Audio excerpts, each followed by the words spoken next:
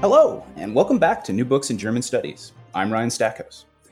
Today, we have the pleasure of speaking with Mary Fulbrook about her new book, Reckonings, Legacies of Nazi Persecution and the Quest for Justice. Reckonings is forthcoming, and we've been fortunate enough to get our hands on an advance copy for the interview today. But the rest of you out there will be able to pick up your copy on 11 October 2018 from Oxford University Press.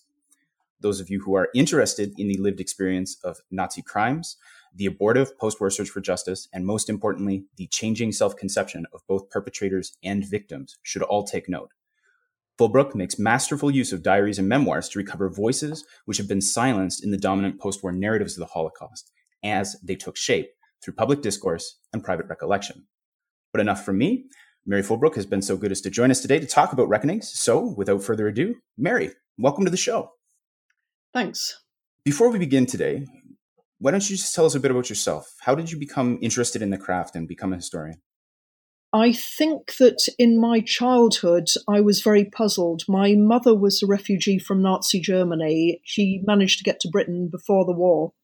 But after the war and after I was born, she went back many, many times with us as children on family summer holidays to meet up with her old school friends, to revisit places that she loved. And for me, therefore, Germany was always a wonderful place, the place of summer holidays and family times together. And yet, at the same time, at no time in my life did I not know about the Holocaust. Even before the name was used, I always knew there was something utterly evil, utterly terrible. So this kind of puzzle really formed my interests, and I was desperate both to learn German as a second language, unfortunately, because my mother didn't speak it at home, but also to explore the history and the culture and to try to put together that puzzle of how could Germany, the land of Hitler, have produced that incredible culture of Bach, of Goethe, of all the great writers and musicians and thinkers. And this really pushed me into inevitably having to explore German history as a profession. At school, I wasn't actually allowed to take history for the British A-levels at the time because my school said no other child in the school wanted to do both history and German, and I had to choose between them, which seems a little unfair in retrospect. So it was a bit of a roundabout way. I studied social and political sciences, I studied archaeology and anthropology, all of which I loved, which I was really, really interested in. But then as a graduate student in the States, I finally got more and more interested in comparative history and landed up doing what was really my lifelong passion, German history. So you've written a number of books in this area. How's your previous research brought you to the issues that you're dealing with in Reckonings? I've always been fascinated by the way people experience and live history, and I was trying to work out the issue of how people are shaped by, but also shape the environment in which they live. So one of my previous books was called Dissonant Lives, and this traced the experiences and actions of different generational cohorts throughout the 20th century as they lived through very different kinds of dictatorship. The right-wing Nazi Third Reich and the left-wing communist German Democratic Republic in Germany. And that I found just really fascinating, that when you were born determined the kinds of challenges you would have to face at different periods of your life. And that in turn helped to shape how you would rise to those challenges, how you would think about them, how you would talk about them with others, how you would see yourself as a generation in distinction to people who are older or younger than you were. It was a really fascinating panoramic book. But in the course of that book, I one day thought, well, my mother, who was a refugee from Nazi Germany, she'd grown up there in the 1920s, she had a very good school friend. She had a bunch of good school friends, and they used to write letters to each other after the war when they made contact again. My mother had left for England in the 1930s. Others had stayed in Germany or gone elsewhere. And so I was just poking through a box of letters after she had died that was lying around in our attic and came across some materials relating to her very best former school friend. And this gave me an incredible shock, because I suddenly realised that her best school friend's husband had been quite a considerable Nazi, had been a civilian administrator in a small town and county in Poland just north of Auschwitz. And that gave me a heck of a shock. So I started exploring that. a very personal quest as well as a historical exploration. And that really put me on to wanting to understand in much more detail how people got involved on the side of the perpetrators, what it meant for them, what it meant for their children and their families. But also, I started exploring in much more detail the experiences of victims and how those who survived, tried to live with it afterwards. And so while that turned into a very focused book, that particular exploration, a book called A Small Town Near Auschwitz, the much bigger picture was what I was trying to explore in this book. Well, the book covers a range of experience from these changing self-conceptions of perpetrators and victims through this post-war justice and memorialization. To begin with, though, what is the message that you want readers to walk away bearing in mind? I think there are really two interrelated messages. One is the quest for justice, for reckoning with this past, was never carried out effectively in the courtrooms of Europe, and nor could it be. The scale of the crimes was just too vast, the involvement was too diverse, the legal systems of post-war states simply couldn't cope with either the numbers or the character of the crimes committed under Nazism. So part two of the book really explores with rising frustration and a sense of anger the ways in which perpetrators simply could get away with it in different ways, depending on the different areas of Europe in which they lived. And I compare particularly in that section of the book, post-war West Germany, East Germany, and Austria, the three Third Reich successor states. So that's one strand of the message, that the attempt at justice was just impossible. And it's such a tiny minority of those who are guilty were actually brought to court and sentenced. The other message, I guess, is that the bigger backwash, the bigger aftermath of these crimes has been massive and very diverse and multifarious.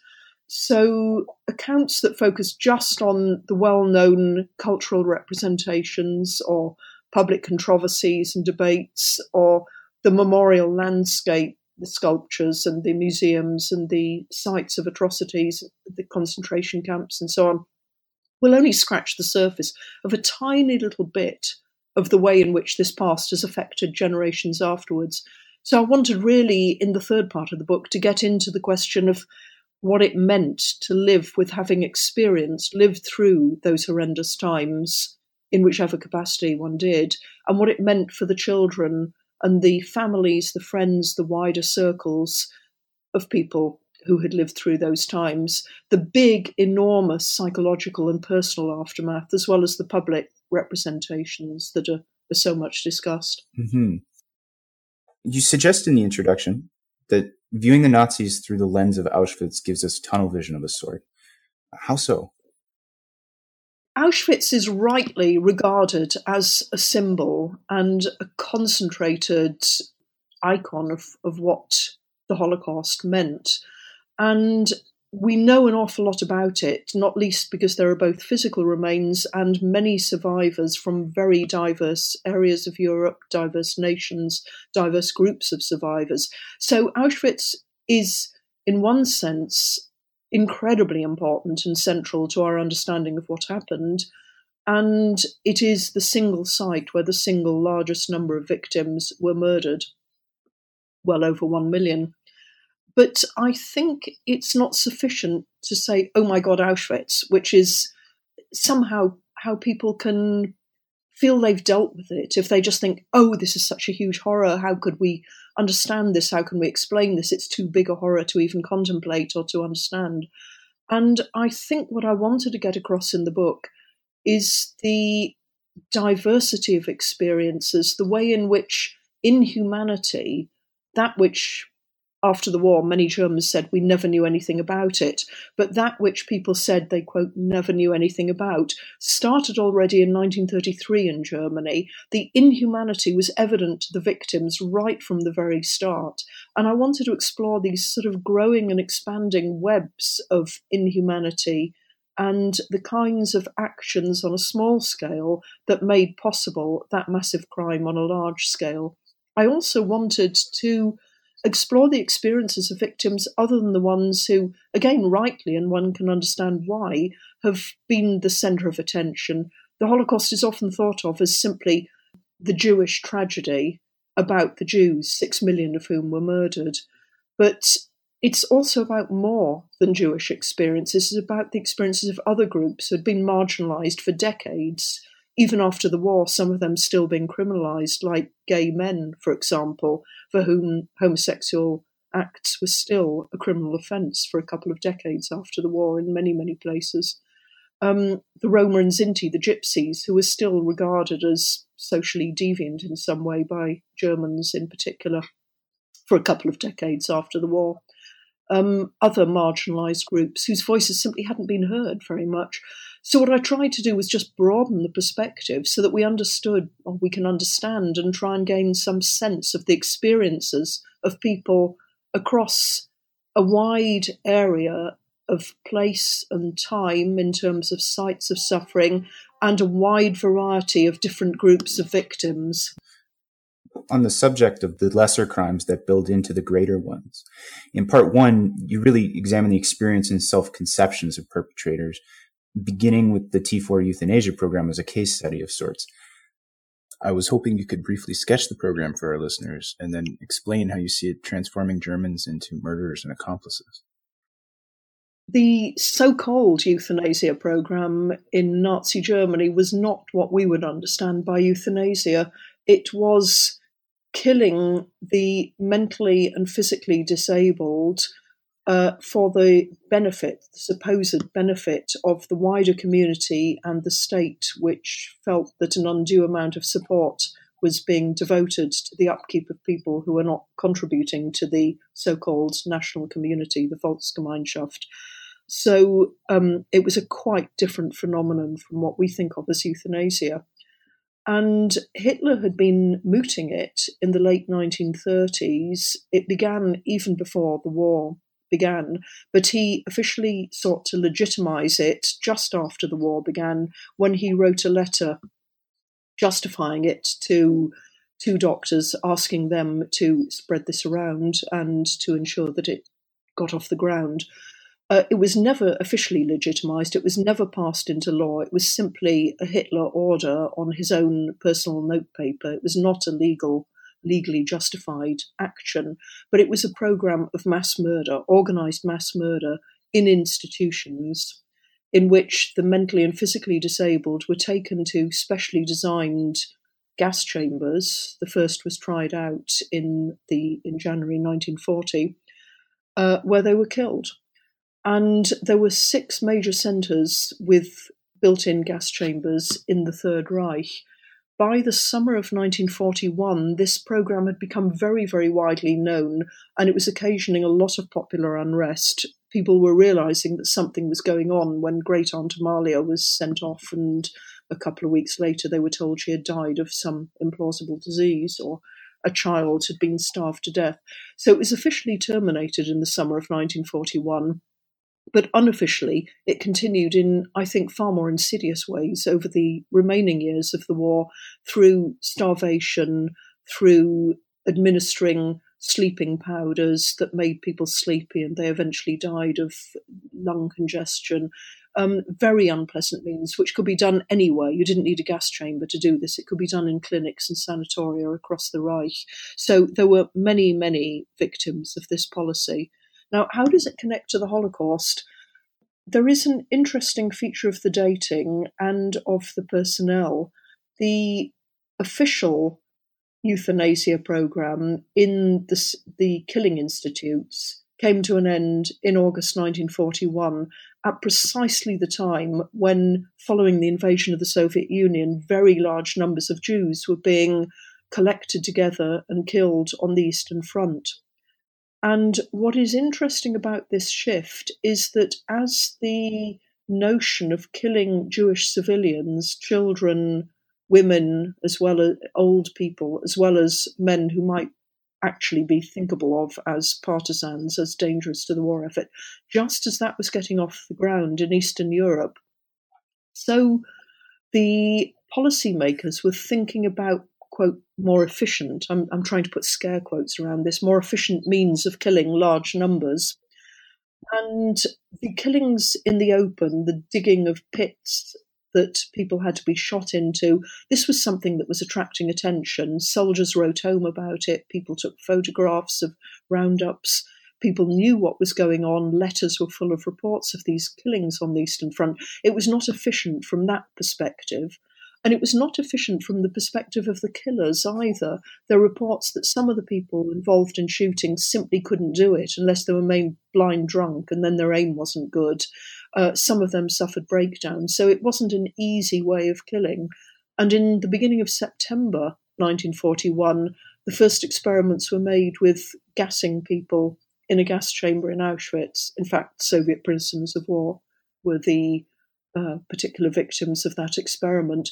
But it became quite clear in the course of the autumn of 1941 that a more efficient, again I'm using that in scare quotes, a more efficient means of killing would be to bring the personnel, the know-how, the expertise of the euthanasia program, the gas chamber crews, over to Eastern Europe and start constructing dedicated extermination sites. So it's really significant in that transition where instead of killing Jews where you find them, as had been happening through the summer of 41, you begin to bring Jews to places where they can be killed in large numbers through the use of gassing.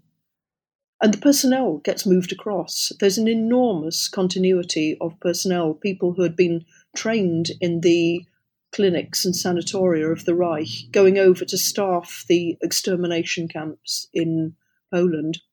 In examining the experience in these camps and the myriad functions that they have, you have this great line tucked away that, for me at least, really got to the heart of this widespread complicity in the system. And I quote here, it was not so much perpetrators who produced the system of violence as the system of violence that produced perpetrators. Could you explain a little bit more what you mean by this? Yeah, I think a lot of the research that's done on the psychology of killers and so on is just missing the point. I think what happens is as the concentration camp system expands, particularly during the war years, and as the system of forced and slave labour expands during the war years, as Nazi Germany changes in what is being done and who is needed to do it, so people get drawn into the effort in all sorts of different ways and at all sorts of different levels. So you see, for example, young women, perfectly ordinary children of peasants, farmers living in Mecklenburg or wherever in and around the lovely lakeside concentration camp of Ravensbrück. I mean, the lovely lakeside, the concentration camp is ghastly. It's one of these typical contrasts between a place of horror and idyllic surroundings. But you see young peasant girls, they're called up for Reich labour service. They're offered either a rubbish job for low wages, poor food, not much fun, working in a factory somewhere, or they're offered a slightly better job, as it seems, nice uniform, good food, nice SS men to go out with, bit of status, bit of power in life, as a camp guard at Ravensbrück.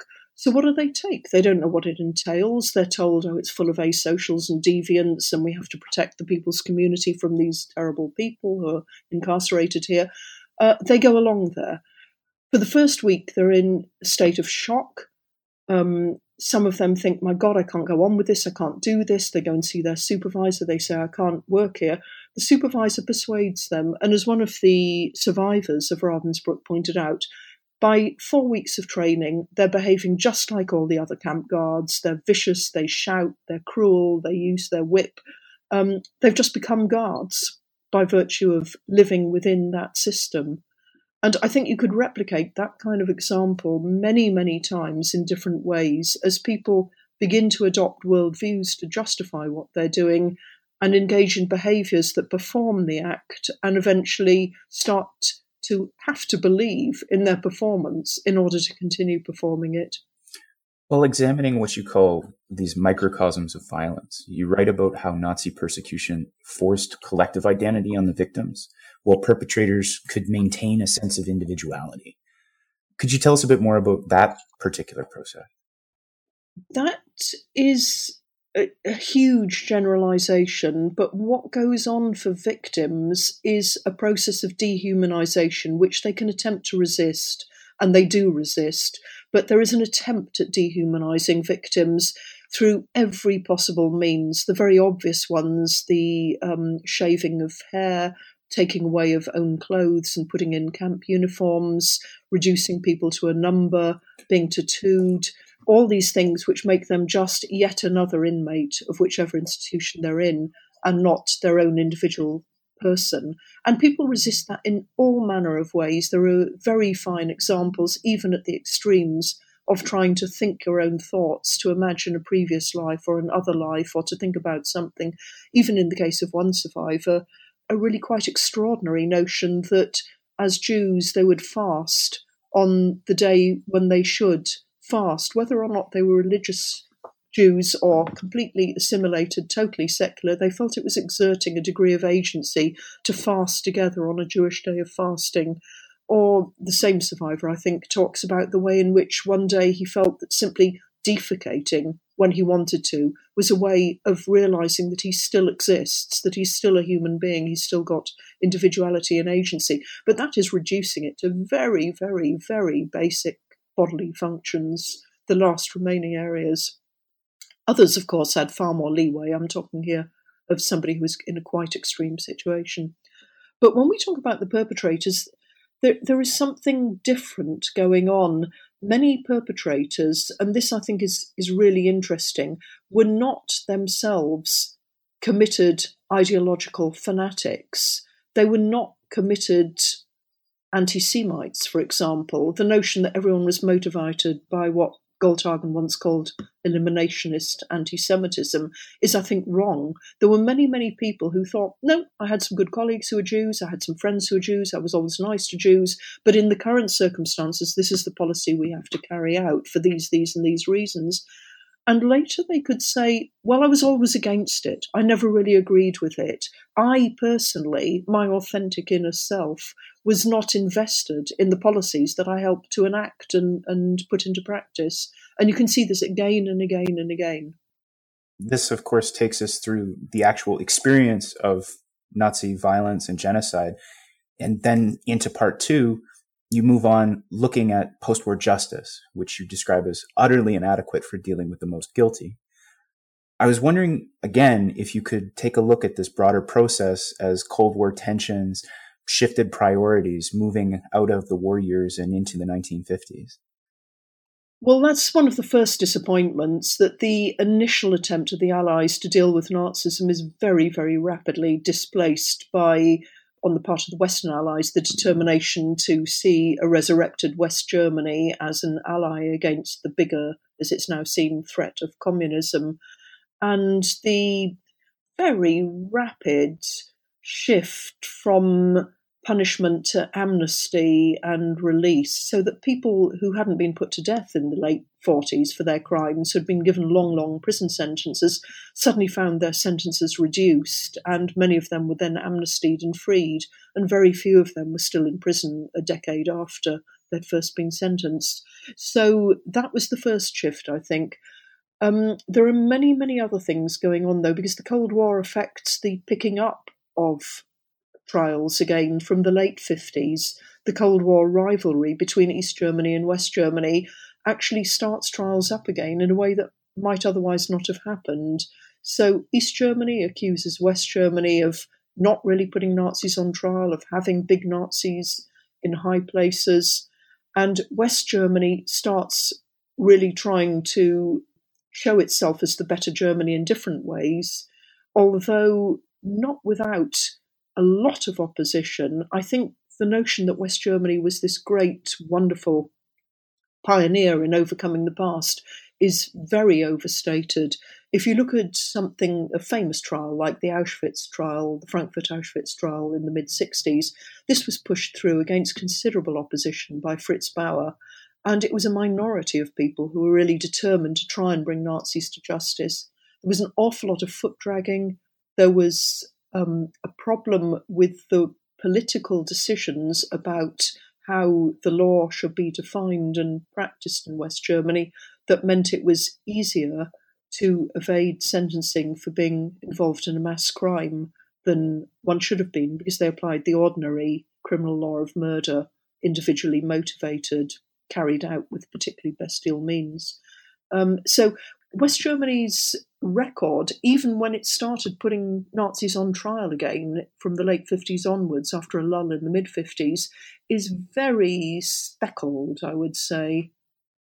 You look at a place like Austria, and Austria too, there was a big push for justice in the first 10 years after the war, but from 1955 onwards, Austria really, it just drizzled out. And after a few somewhat embarrassing cases where juries just simply set Nazis free, even when their guilt was evident for all to see, it became too embarrassing even to put Nazis on trial. So Austria pretty much gave up taking cases after the mid-1970s. And I think East Germany has been maligned in a different way, namely the usual judgment on East German cases is that they were all there just for political purposes, they were politically instrumentalized and so on.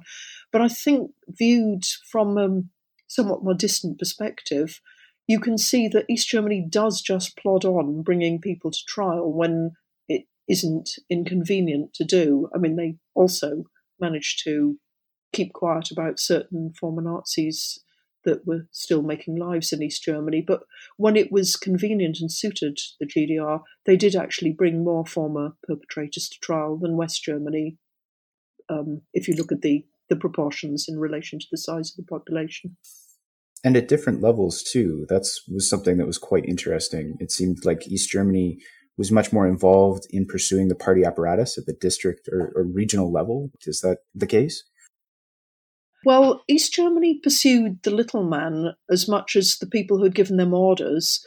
And East Germany thought if you killed people, you'd committed murders, whereas West Germany seemed to think if you'd killed people, but somebody was higher up in the hierarchy and you'd taken orders from them, you hadn't actually murdered anyone. I mean, that's putting it very boldly, but roughly speaking, I take a few cases in great detail, people who I've looked at in part one of the book, the experience of perpetration, and then I look at in terms of their trials, and then I follow through in terms of their family experiences in part three. But when you look at these micro case studies, you find repeatedly that somebody who on the ground was doing the killing, if they landed up in East Germany, they would be found guilty of murder. One of them I look at in great detail was given a life sentence. Another was put to death. If you look at what happened to their superiors, those who had ordered them to commit these killings, if their superiors, their former bosses, had gone to West Germany, they very often completely got away with it. So one guy I look at, a guy called Rudi Zimmermann, who was in East Germany, he was given a life sentence and he served it and died in prison.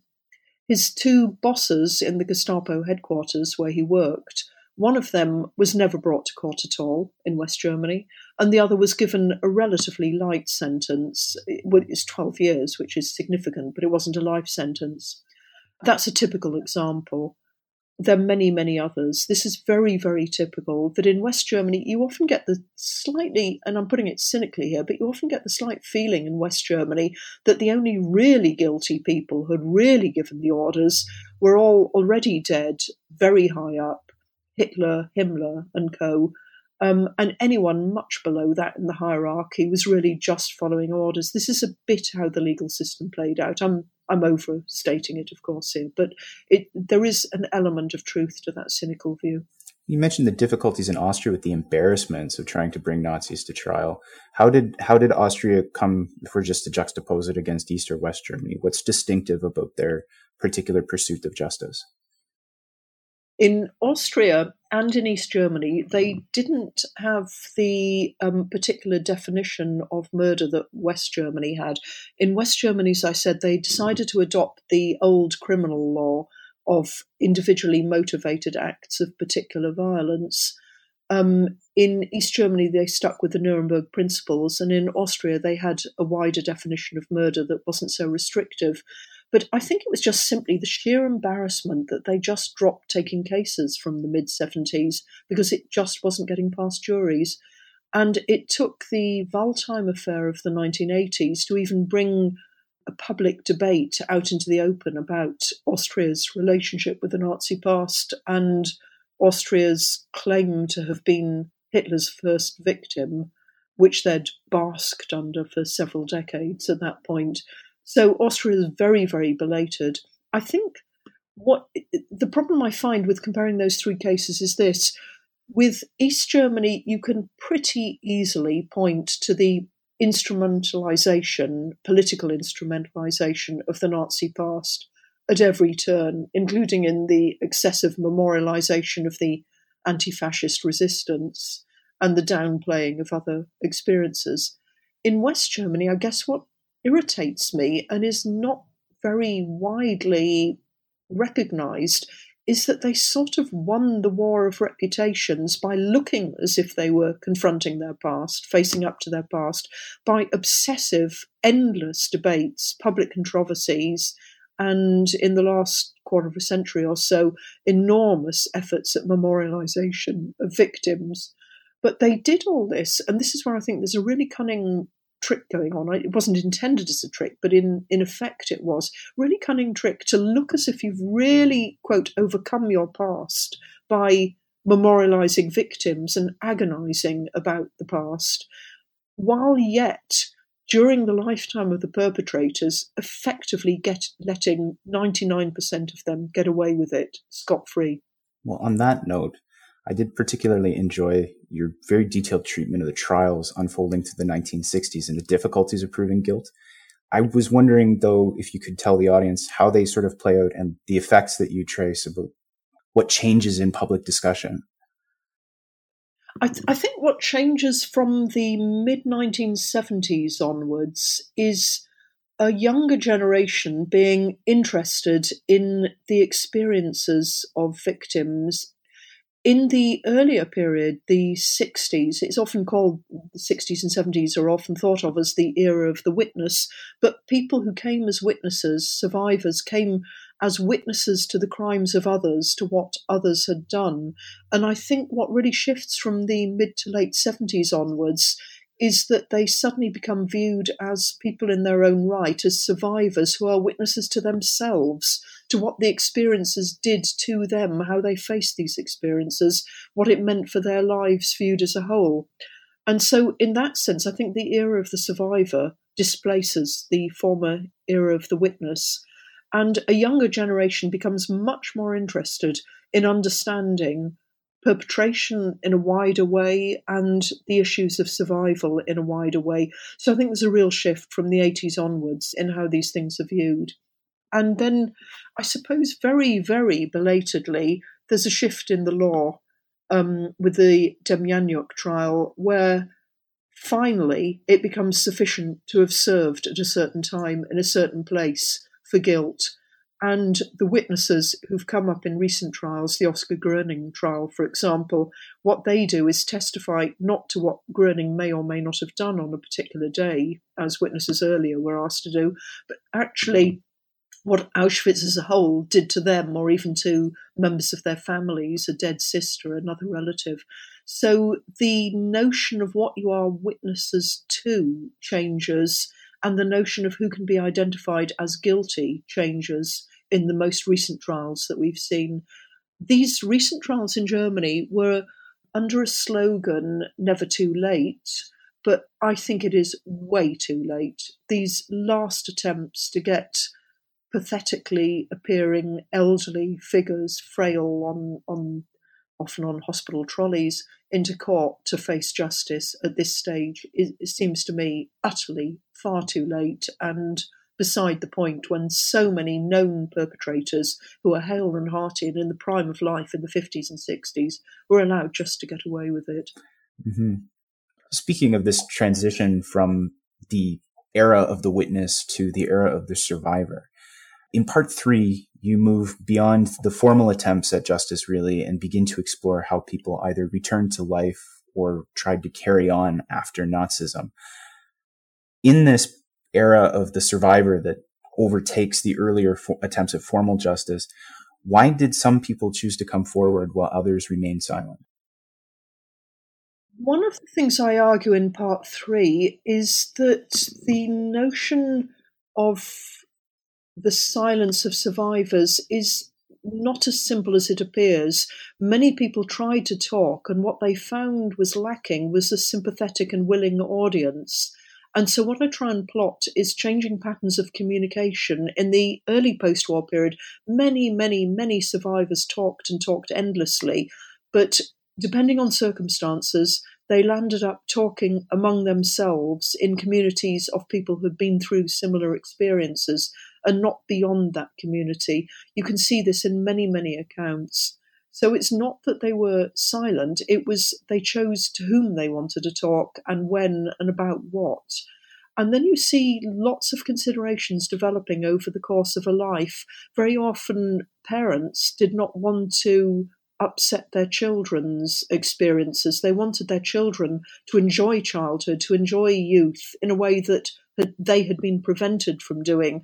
And so they didn't want to blight their children's lives with endless talk about the past. But then as they had grandchildren, they suddenly felt at a later stage in their own lives, having maybe run a business, had a successful career, been very busy with work, not talked to their children, they would suddenly find on retirement with grandchildren the need both to talk about what they'd lived through, but also to transmit it to the next but one generation, to pass on the story.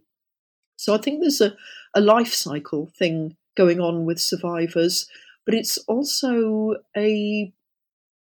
relates to wider changes in the broader culture. There are many things which correlate with these changing phases. One of them is a much broader cultural recognition of victimhood and suffering. If you think after the First World War, shell shock was seen as a terrible thing. After the Second World War, you didn't want to talk about such things. But after the Vietnam War, post-traumatic stress disorder is suddenly recognised. PTSD is suddenly a recognised ailment. It's validated. It's okay. It's something that has to be addressed and understood, and you have to be upfront and talk about it. And so there is a new validation of victimhood and experiences of suffering from the 1980s, late 70s, 80s onwards in the wider culture, which also makes it possible to talk about painful experiences and things that earlier you might not want to have admitted to. So there are many things going on, both in the changing wider culture, in the changing audiences for accounts. The younger generations are willing to listen, whereas older generations wouldn't, and in the life stages of those who are fortunate enough to survive as young people. Young people who are selected for work were far more likely to survive than elderly or the very young. And who then, as they grew older, were more willing to talk. The sharing of these stories is only one aspect. There are also these coping strategies you talk about to make peace or at least learn to live with these past experiences. Could you tell us a little bit more about those? I think the coping strategies are very various. They differ from one individual to another quite considerably. And of course, who we don't get to hear about are the people who won't talk and don't cope. You get accounts sometimes by a survivor who goes to try and find the other survivors in a group that they were part of. And I'm thinking of one in particular where he goes to Queens in New York and finds a fellow survivor who is clearly not coping at all, who is very angry, very disorientated. You think of the work of some psychologists, psychiatrists who've worked with survivors, and they're totally unable to even provide narratives of their experiences and are severely disturbed. So I think talking about coping, we have to understand there's enormous individual variation. I think what I was interested in this book is also how it varies with historical and social context. If you live in Israel, it's a quite different matter from if you're a sole surviving Jew in a Polish town and you have to hide the fact that you are Jewish because there is still very active anti-Semitism around. So coping strategies vary with the context as well as the person. I think one of the things I do in the book, which is very rare as far as I'm aware in overviews of the aftermath of the Holocaust, is I also look at how people who were involved on the side of the perpetrators dealt with their past, how people who had been involved actively in the system tried to cover up, tried to keep silent, or tried to talk about it differently. And there, the coping strategies are very clear. There is a self-distancing, a distancing yourself geographically. I was far away from where evil really happened, for example. Distancing yourself morally. I never really believed in it. I didn't want to do it. I had to do it. Distancing yourself from any sense of agency. If I did it, and you can prove I did it, it was only because I was following orders, and I was really a victim of the system too, because I couldn't do otherwise. Otherwise, something terrible would have happened to me. So the coping strategies on the perpetrator side, I think, are all geared towards a kind of self-distancing. And one of the things I actually found really interesting in this was when I was thinking about self-distancing, I noticed that both survivors and perpetrators have a tendency to try and put distance between their current selves and the past site of perpetration or suffering. Even when you see survivors of Auschwitz talking about it, they kind of distance themselves from where the real victims were, namely the gas chambers, the people who did not survive. So there's always a distancing to make it less painful or to make oneself less responsible. So that's a removing of the self from a larger narrative, or in the way that language is used? Like, what are the ways that manifests? That's fascinating. It's both narrative and language. If one account I look at in quite some detail is the account of a woman who was a young teacher at the time and went and taught in the school in Auschwitz, where the commandant of Auschwitz, Rudolf Höss, where his children were being taught. She was one of their teachers. And she is constantly putting herself at slightly one remove from everything. So while she could see the smoke and see the ashes, she didn't really know what they meant. While she heard what was going on the railway tracks and the selections on the ramp, her response was, well, why do the children have to witness this on the way to school? Why can't this be done somewhere a little further away so that the children don't have to pass by and see it on the way to school? When she talks about not knowing what really went on, she says it was all behind the gates. And although she once went to an evening where she spoke with she was invited by friends, wives of SS officers there, and some of the SS were in this soiree, this evening meal. When she spoke with them, they kept hushed. So she's always emphasizing the not quite knowing, not quite being on the other side of the fence, not quite seeing what was in the gas chambers. And then when she self-defensively talks about why she didn't do anything by way of passing the news on, she suggests this might have demoralized the young Germans fighting at the front, and that what was most important was the war effort. So there is a higher goal, the patriotic goal of supporting the German war effort. And all of this builds up a picture to herself and to her family. Presumably the account was written for children and grandchildren.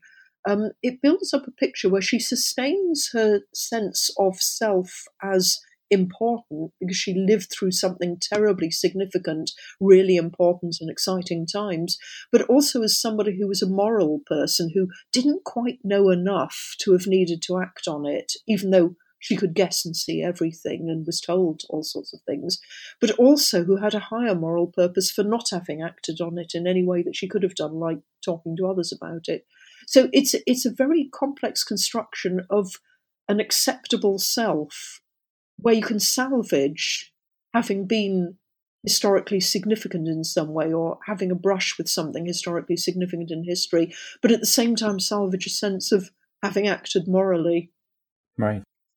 So I think that there's a lot going on of that sort of thing. I mean, I've just taken one example there at some length, but there are many, many accounts where you can see this sort of self-justification and self-distancing at the same time. You also go into issues faced by successor generations with the children of Holocaust survivors and perpetrators. Could you tell us a bit more about that? What interests me here, there are two very, very distinct and different groups involved, and a lot has been written about the children of survivors, about the children of people who were persecuted. And I wanted to explore a bit how it inevitably affected the second and even the third generation in those families, even where parents or grandparents didn't talk about what they'd been through. There is an intergenerational transmission that makes this past really shape the experiences of the next generation. Many of them say things like, the most important events in my life happened before I was born, and they feel like they've been born somehow after everything that was important. And many of them feel unplaced, not displaced like their parents, but unplaced, just not of or from anywhere. So the children of survivors, it's a very widely researched area, but what interested me particularly on that side was what difference did it make where they grew up, whether they grew up in Israel or North America or Poland or Germany or France, and to look at the historical variations in the impact on the second generation. Then there was another group entirely, the children of perpetrators. And this has only recently begun to receive real attention by scholars.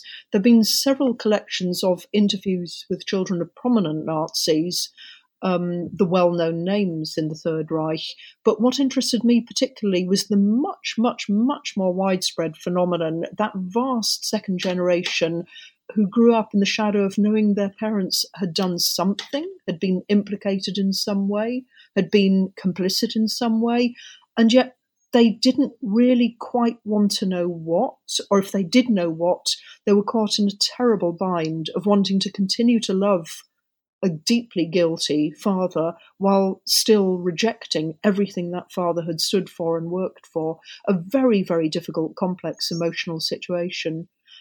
And what interested me further about these two groups is the way in which, in the last couple of decades, they've been beginning to engage in dialogue with each other, children of perpetrators meeting up with children of survivors, trying to explore each other's experiences and find out what it meant for the other, and to enter into sort of dialogue in that second generation that was never possible between the persecutors and the persecuted in the communities who actually lived through the period of persecution. Well, on that note, it only seems appropriate that we conclude with a question about public memory. How has all of this shaped the memorialization of the Nazi past? Everything that you're talking about in the book feeds into these broader public narratives. Yeah, and the broader public narratives have affected how people talk about themselves. So it's an iterative process back and forth. The memorialization, I think, in Germany, which again has this incredible reputation of, being, they call it the Weltmeister in Germany, the world master of memorialization, is really, I think, something more ambiguous than it at first sight appears. And I certainly feel ambivalent about it. On the one hand, Germany has really been overwhelmed by a desire, particularly among the second and third generations, to sort of make an impossible retrospective amends for what the parents and grandparents did. And so there is huge memorialization of victims everywhere, from large sites, big memorial sites, through to the little so-called Stolpersteine, the stumbling stones set in pavements, remembering a single individual at their last place of residence. So enormous memorialization of victims. And that is right, but that too has a history. Some victim groups didn't get as memorialized as quickly as others. It was only very belated and against considerable opposition that gay men received memorials, for example, from the late 1980s onwards, or the Gypsies, the Sinti and Roma, again, very belated memorialization. Euthanasia Institute, similarly.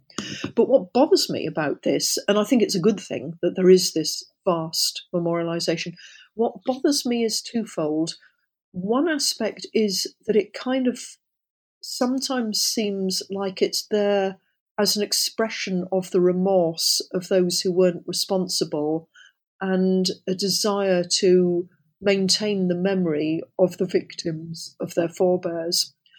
And secondly, this memorialisation of victims still very largely, there are a few exceptions, but very largely leaves out the perpetrators. There are very, very few sites which explain in adequate and sufficiently complex detail who were the perpetrators, who was responsible. So it's kind of a landscape of mourning without pointing the finger at those who are responsible for it. There are a few sites which really focus on perpetrators. The Topography of Terror in Berlin, for example, or the House of the Wannsee Conference, or in Munich now a new Nazi documentation centre. And there are a few sites which are very perpetrator-focused, quite obviously, in Nuremberg or near Salzburg. But very largely, the memorials themselves leave out the complicity of so many ordinary people and the concentrated guilt and responsibility of a significant minority. And this I find quite a difficult issue to understand and to know how we should deal with. Regret without reflection? No, I don't think so. I think it's knowing how to convey for the next generation how small steps and little acts of inhumanity, deciding not to recognise your former friend anymore because they're Jewish, or thinking it's okay to take a role as a cook in a euthanasia institute, or whatever it may be. Small steps can lead to the possibility of much bigger things, and that's a complex message. And what angers me too, while we're on memorials, is the question of what reparations were paid afterwards, what restitution and reparations were paid. Because again, you see people who made enormous profits on the backs of slave labour in the Third Reich, industrialists who exploited people till they dropped dead and then just shipped in more from the nearest concentration camp. These people went on to make careers in post-war West Germany in particular, and retired on fat pensions. Civil servants who had run towns in the occupied territories, who had assisted in ghettoisation, went back to work in the civil service in West Germany and retired on enormous civil service pensions. And yet the survivors very rarely got serious compensation. Most got far too little, and some got not merely too little, but way too late for the vast majority of them, like the forced and slave labourers. So there's a hidden aspect there too. It's justice at both ends. The trying to make up to those who had suffered, as well as bringing to justice those who were responsible. Those two sides of the coin of justice were both inadequate. And the obsessive memorialisation, which catches the public eye rightly and it's important, somehow, to me, doesn't quite make up for the other two things. Mm-hmm. It's almost pernicious in the way that it continues to signal that it can't happen, or it leaves out the process by which it happens by just focusing on the suffering. Yeah. Well, food for thought. Thank you again for coming on to chat with us today. It has been an absolute pleasure. But before you go, what is it that you're working on now? Where is this project taking you? Okay, I'm working, as you might expect from my slightly critical remarks, on the question of complicity and perpetration. As part of a bigger project funded by the AHRC, we're working together to look at the ways in which people became complicit, got involved in acts of perpetration, and how they talked about it afterwards, how they reflected on their experiences, how cultural reflections considered perpetrators and questions of justice. So I'm really going on down those tracks. But in particular, in the short term, I'm writing a book about German society between 1933 and 39 and how people became effectively inactive bystanders, people who would turn away and not act and not get involved to assist victims. So I'm really trying to think up the bystander category far more explicitly than has been done. It's been a very ragbag sort of additional category. We know who victims are, we know who perpetrators are to some extent, but the bystander category has remained very nebulous. And I think actually the more I think about it, the more significant it is what the vast majority of society do and don't do. That can really determine the possibility of one outcome or another outcome, and the way that history actually therefore develops. So I think this is worthy of much more central attention than it's received so far. Well, when that's finished, we look forward to having you back to hear more about what has been a fascinating insight into the Nazi past. And thank you once again. Thank you very much. Enjoyed it. Well, that does it for us here at New Books in German Studies. Once again, we've been talking to Mary Fulbrook about Reckonings, Legacies of Nazi Persecution and the Quest for Justice. Reckonings will be available October 2018 from Oxford University Press, and those of you who have found your interest piqued, quite apart from picking up a copy of Reckonings, can look forward to more from the Compromised Identities Project at UCL. Compromised Identities, I am reliably informed, will have a conference and moving exhibit to look forward to in the next couple of years, which I will be eagerly covering on the Third Reich History Podcast. For those of you looking to explore the broader spectrum of perpetrator and victim experiences around the Holocaust, not to mention the in-depth overview of post-war justice in the meantime, all in very readable prose and at reasonable cost, I might mention, check the link in the accompanying blog post. With that, I'd like to thank you for joining us, and I hope to see you next time.